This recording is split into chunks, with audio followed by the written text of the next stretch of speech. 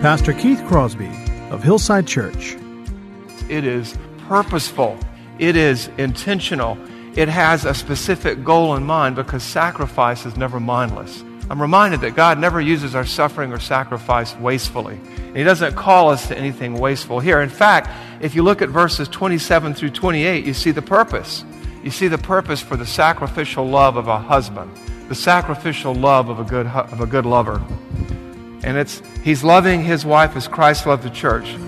I can see the promised land, though there's pain within the plan. There is victory in the end. Your love is my battle cry, the anthem for all my life. Every giant will fall, the mountains will move. Every chain of the past you've broken into.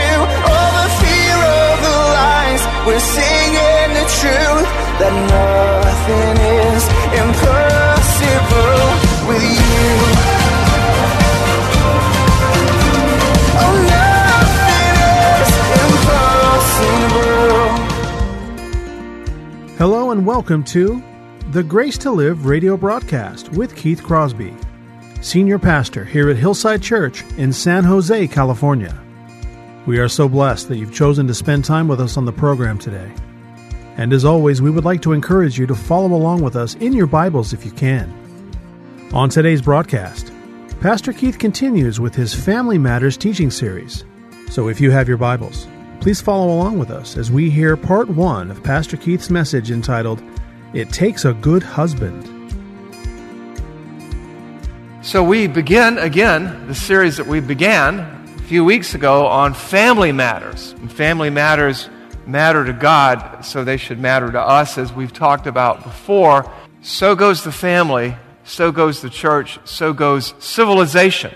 And I shared with you in the past some statistics about what happens when the family begins to break down. Society begins to break down, and no amount of legislation or goodwill can fix that. It really began, as we talked about, and begins, a good, strong family begins with a good, strong marriage. And so we spent a couple of weeks talking about marriage. And it takes a marriage to make a good, healthy family. And it takes a good, healthy family to make a good, healthy church and society.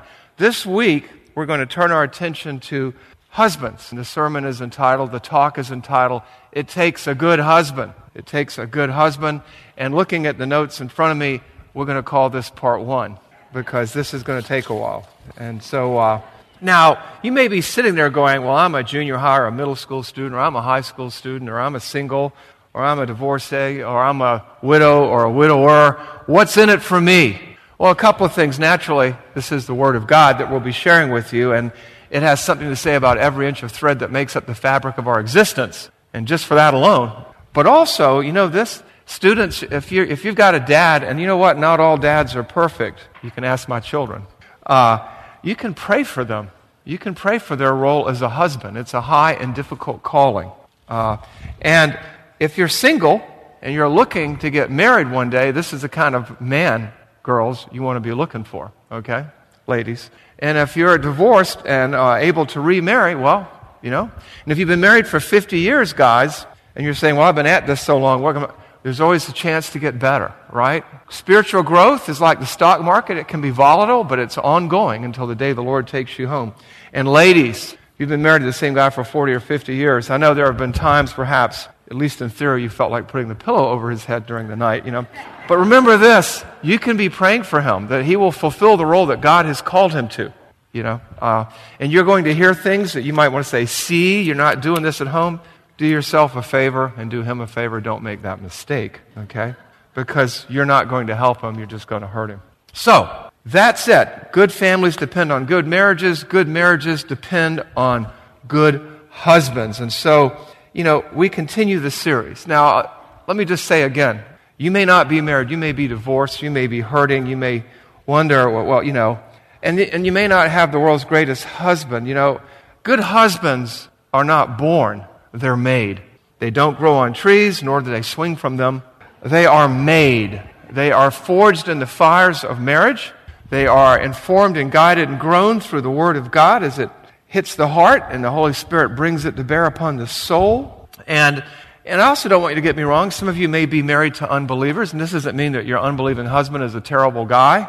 You know, there are lots of unbelieving husbands, actually, that treat their wives better than believing husbands do. Sorry to say. But the bottom line is, for Christians, and this is just a truth that sometimes is hard to take, a man cannot be the husband that God calls him to be and that the wife needs him to be apart from a relationship with Jesus Christ. And so I want to talk to you today about what a good husband looks like and acts like. And so we begin our series in Ephesians chapter 5, verses 25 to 33. I'm going to read it to you, and then I'm going to kind of talk through it just a little bit. Ephesians chapter 5, 25 to 33.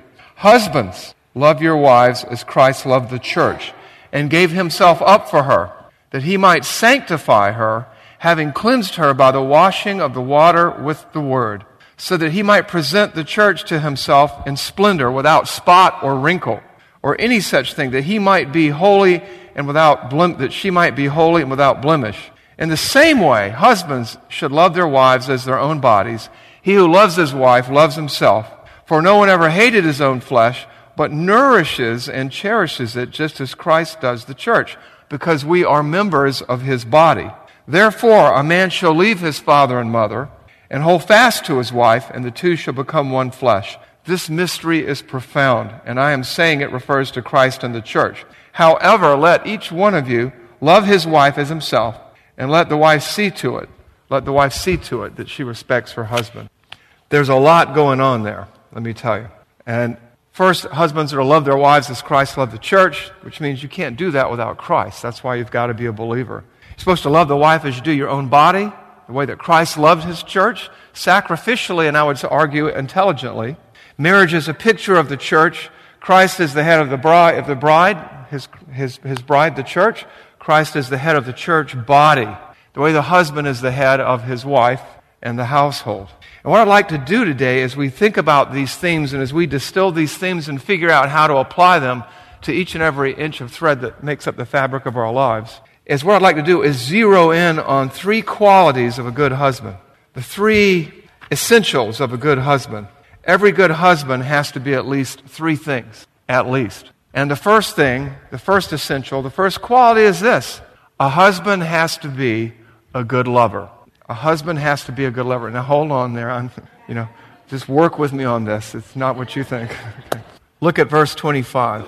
Husbands, love your wives as Christ loved the church and gave himself up for her.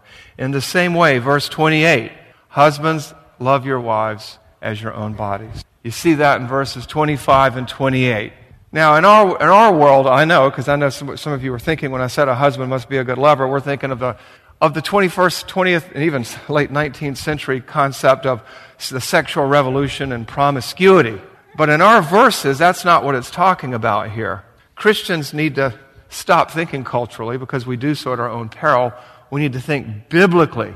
And a lover in the biblical sense here is someone who cares for another person sacrificially, often to his or her own detriment and at his or her own expense and sacrifice. Look with me again at Ephesians 5:25. It's right there. Husbands, love your wives as Christ loved the church and gave himself up for her. Now let me give you a biblical definition of love. What is a biblical definition of love? Love is benefiting another person with righteous words, actions, and deeds, with no thought of what you're going to gain from it. Love is benefiting someone through righteous words, actions, those are deeds, with no thought or idea of entitlement or what one will receive in return. And where do I get that definition from? It's in the Bible. It's a whole lot longer. I just shortened it for you. Where do you find it? You find it in 1 Corinthians chapter 13. 1 Corinthians chapter 13, verses 4 through 8. Look with me at this passage. Love is patient and kind. Love does not envy or boast. It is not arrogant or rude. It does not insist on its own way. It is not irritable or resentful. It does not rejoice in wrongdoing, but rejoices with the truth. Love bears all things, believes all things, hopes all things, endures all things. Love never ends. Love never fails. So, that's what I mean by a lover. That's a picture of Jesus Christ. A good lover sacrifices, loves sacrificially for his family. Now, what is that all about? I mean, let me tell you what it's not about. It's not about a thoughtless act. No, it's about a pattern of consistent, thoughtful acts and actions. It is purposeful. It is intentional. It has a specific goal in mind because sacrifice is never mindless. I'm reminded that God never uses our suffering or sacrifice wastefully. And He doesn't call us to anything wasteful here. In fact, if you look at verses 27 through 28, you see the purpose. You see the purpose for the sacrificial love of a husband, the sacrificial love of a good lover. And he's loving his wife as Christ loved the church, Ephesians 5, 26 through 28. That he might sanctify her, that is, he might help her grow spiritually, having cleansed her by the washing of the water with the word, so that he might present the church to himself in splendor, without spot or wrinkle or any such thing, that she might be holy and without blemish. Our good love, our sacrificial love, is intended to benefit, to sacrifice for our wives, to sanctify them, to grow them, to be agents of change in their lives, to prepare them spiritually. That's what that's about. It's about helping her to renew and transform her mind. The goal is not only her temporal well-being or physical good, but her eternal and spiritual growth and well-being. That's what this is about here. Part of our job description is to love our wives as Christ loved the church and provide for them in terms of spiritual well-being. We are to encourage our wives, brothers. We are to encourage our wives with our gifts in a way similar to the way that Christ encourages the church. We are to lead them spiritually, and that doesn't simply mean family Bible studies, though that is involved. You're not expected to be a theological wizard who can help her plumb the depths of speculative theology. No, it's to foster her spiritual growth. It's to create an environment that she can grow spiritually. It's to see that you and the family get to church. It's to see that she and the family see that God is the ultimate priority in life. And we are to sacrifice for that so that they mature and grow or come to Christ if some of them aren't Christians. This involves carving out time from the schedule. I was talking with Paul. He had taught on this. He taught on marriage yesterday. The men's retreat, it's looking at the schedule. If you've got a conflict on Sunday, maybe you got a softball game or a soccer game, cancel it, because this is what counts. No one's going to remember who won. If you've got some extracurricular activity that gets in the way of church for your wife or your children or you, get rid of it, because it is of no eternal value. I know the world pulls us in different directions, but we have to carve out time, attend church with her, find opportunities to serve with her in whatever ministry she's involved in. Make time. It's inconvenient, yes, but then ask Jesus Christ about inconvenience. He can tell you all about it. You just pray with her 3 or 4 times a week. You can't do it 7 days a week. Maybe you can. But prioritize your life and her life around God. That's what a lover does. That's what a lover is. Is that me and you guys? Well, I would say yes and no, because we are, after all, like them, works in progress. And we haven't attained perfection yet. And God doesn't expect us to attain perfection this side of heaven. But you know what? Your success or failure, your success as a man, really is measured not by every result, not by every outcome, because the outcomes and results are God's. They're measured by your faithfulness, your desire to benefit her through righteous words, actions, and deeds, your desire to love her, your effort to love her satisfactorily, sacrificially. And you may fail from time to time. But sacrifice also involves getting back on the horse that threw you. And no, ladies, I'm not comparing you to a horsey. I'm just saying, sometimes we have setbacks in our own spiritual walk, men. Maybe you don't, I do, but I do, trust me. So you have to look at that. You're saying, well, yeah, but when they wrote this, it was a busy time. I mean, it wasn't as busy as it is today. I live in a busy world. That was written in the olden days. That was written way back then when they were involved in agriculture, when they were just merchants. And think about this: when this was written, men were engaged in subsistence agriculture. They lived day to day, like most of the third world. They carved out and eked out a living from sunup to sundown, and they didn't get a 15-minute break every 4 hours or a 1-hour lunch break. They didn't get sabbaticals. They didn't get vacation days. They didn't get sick days. And when the sun went down, they didn't have lights they could turn on. And you know what? He's calling them to that. We've got much more leisure time today, don't we, guys? Don't we, ladies? You know. And some were slaves. Slaves in Egypt, slaves in Europe, slaves in Africa, slaves in America. I read a statistic that actually, and this just boggles my mind, that most slaves have more intact marriages than free people. I mean, go figure. Think about that. So when it says, husbands, love your wives the way Christ loved the church, he gave himself up for her. You're to be a lover, guys. You are to pour it on.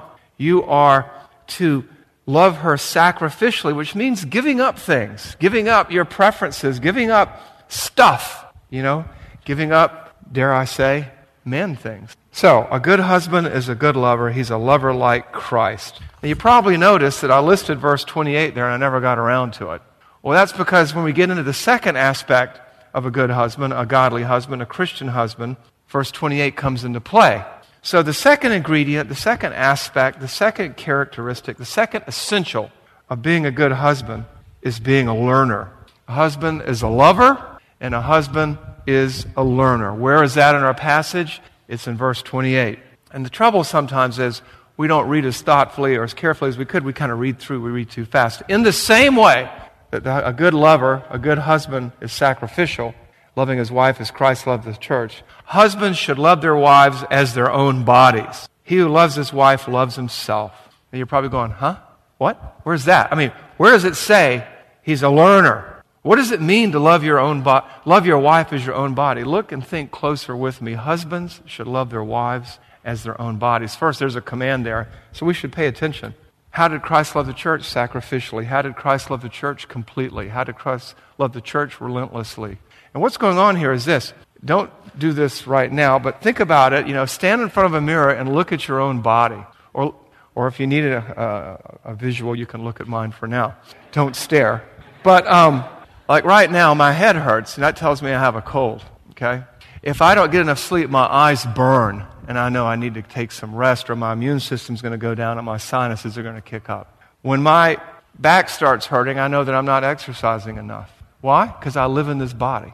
And living in this body for 58 years, I have come to be extraordinarily familiar with it. All of its idiosyncrasies, which I won't enumerate here today, but I know what makes my body tick. I think it was Socrates who said, know thyself, right? And it was the great social commentator, Harry Callahan, who said a man's got to know his limitations, right? And we have to know our wives the way we know our own bodies. We have to learn them.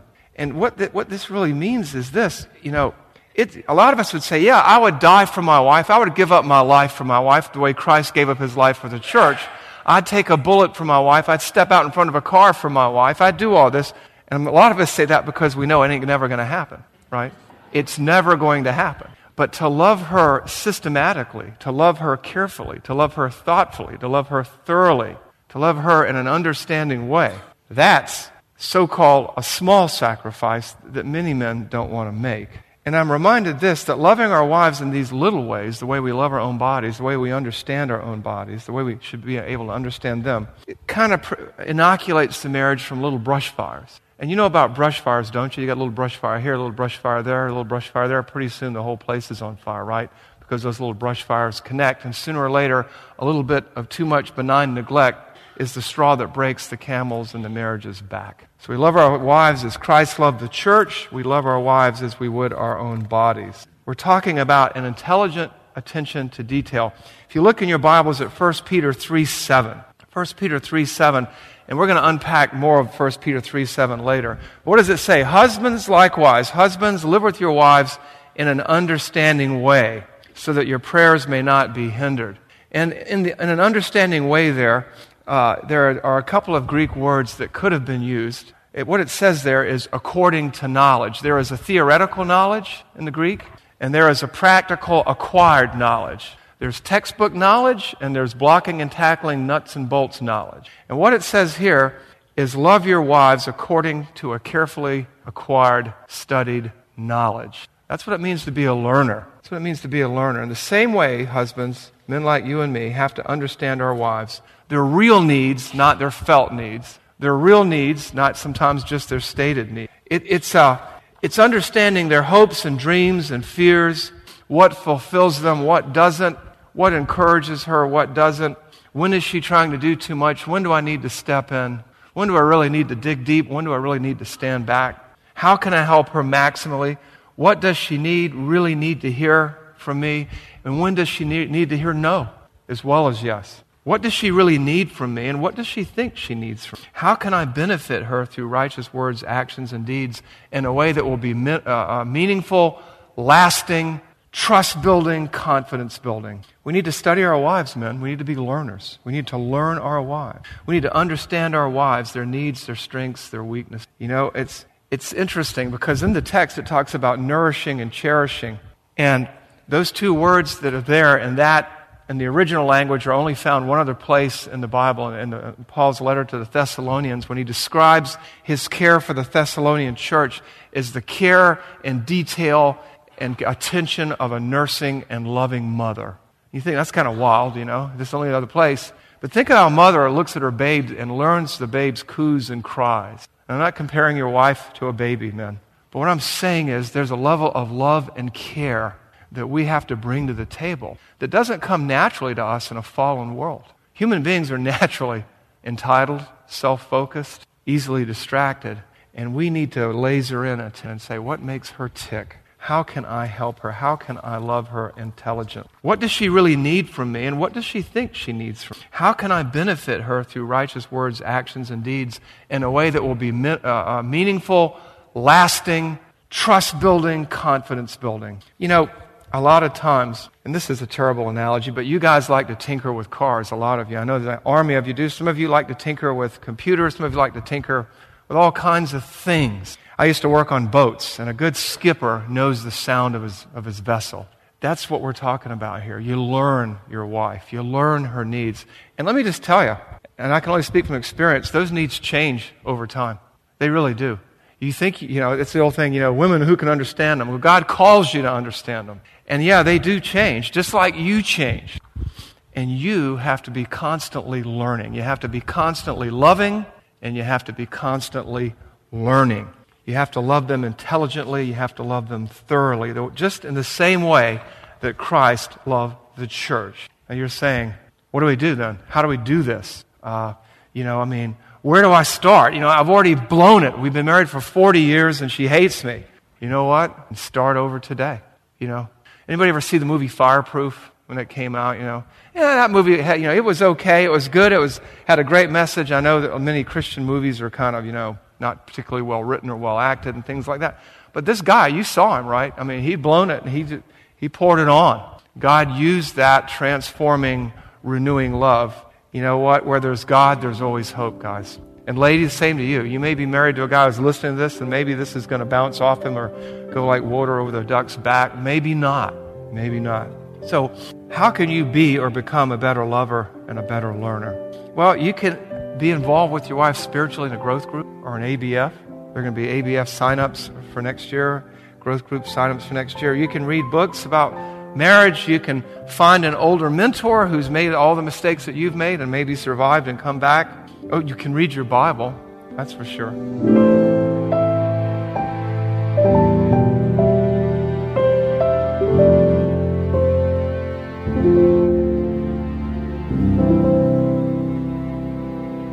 Pastor Keith Crosby with today's Grace to Live radio broadcast. We are so grateful that you've chosen to spend this time with us today here on the program.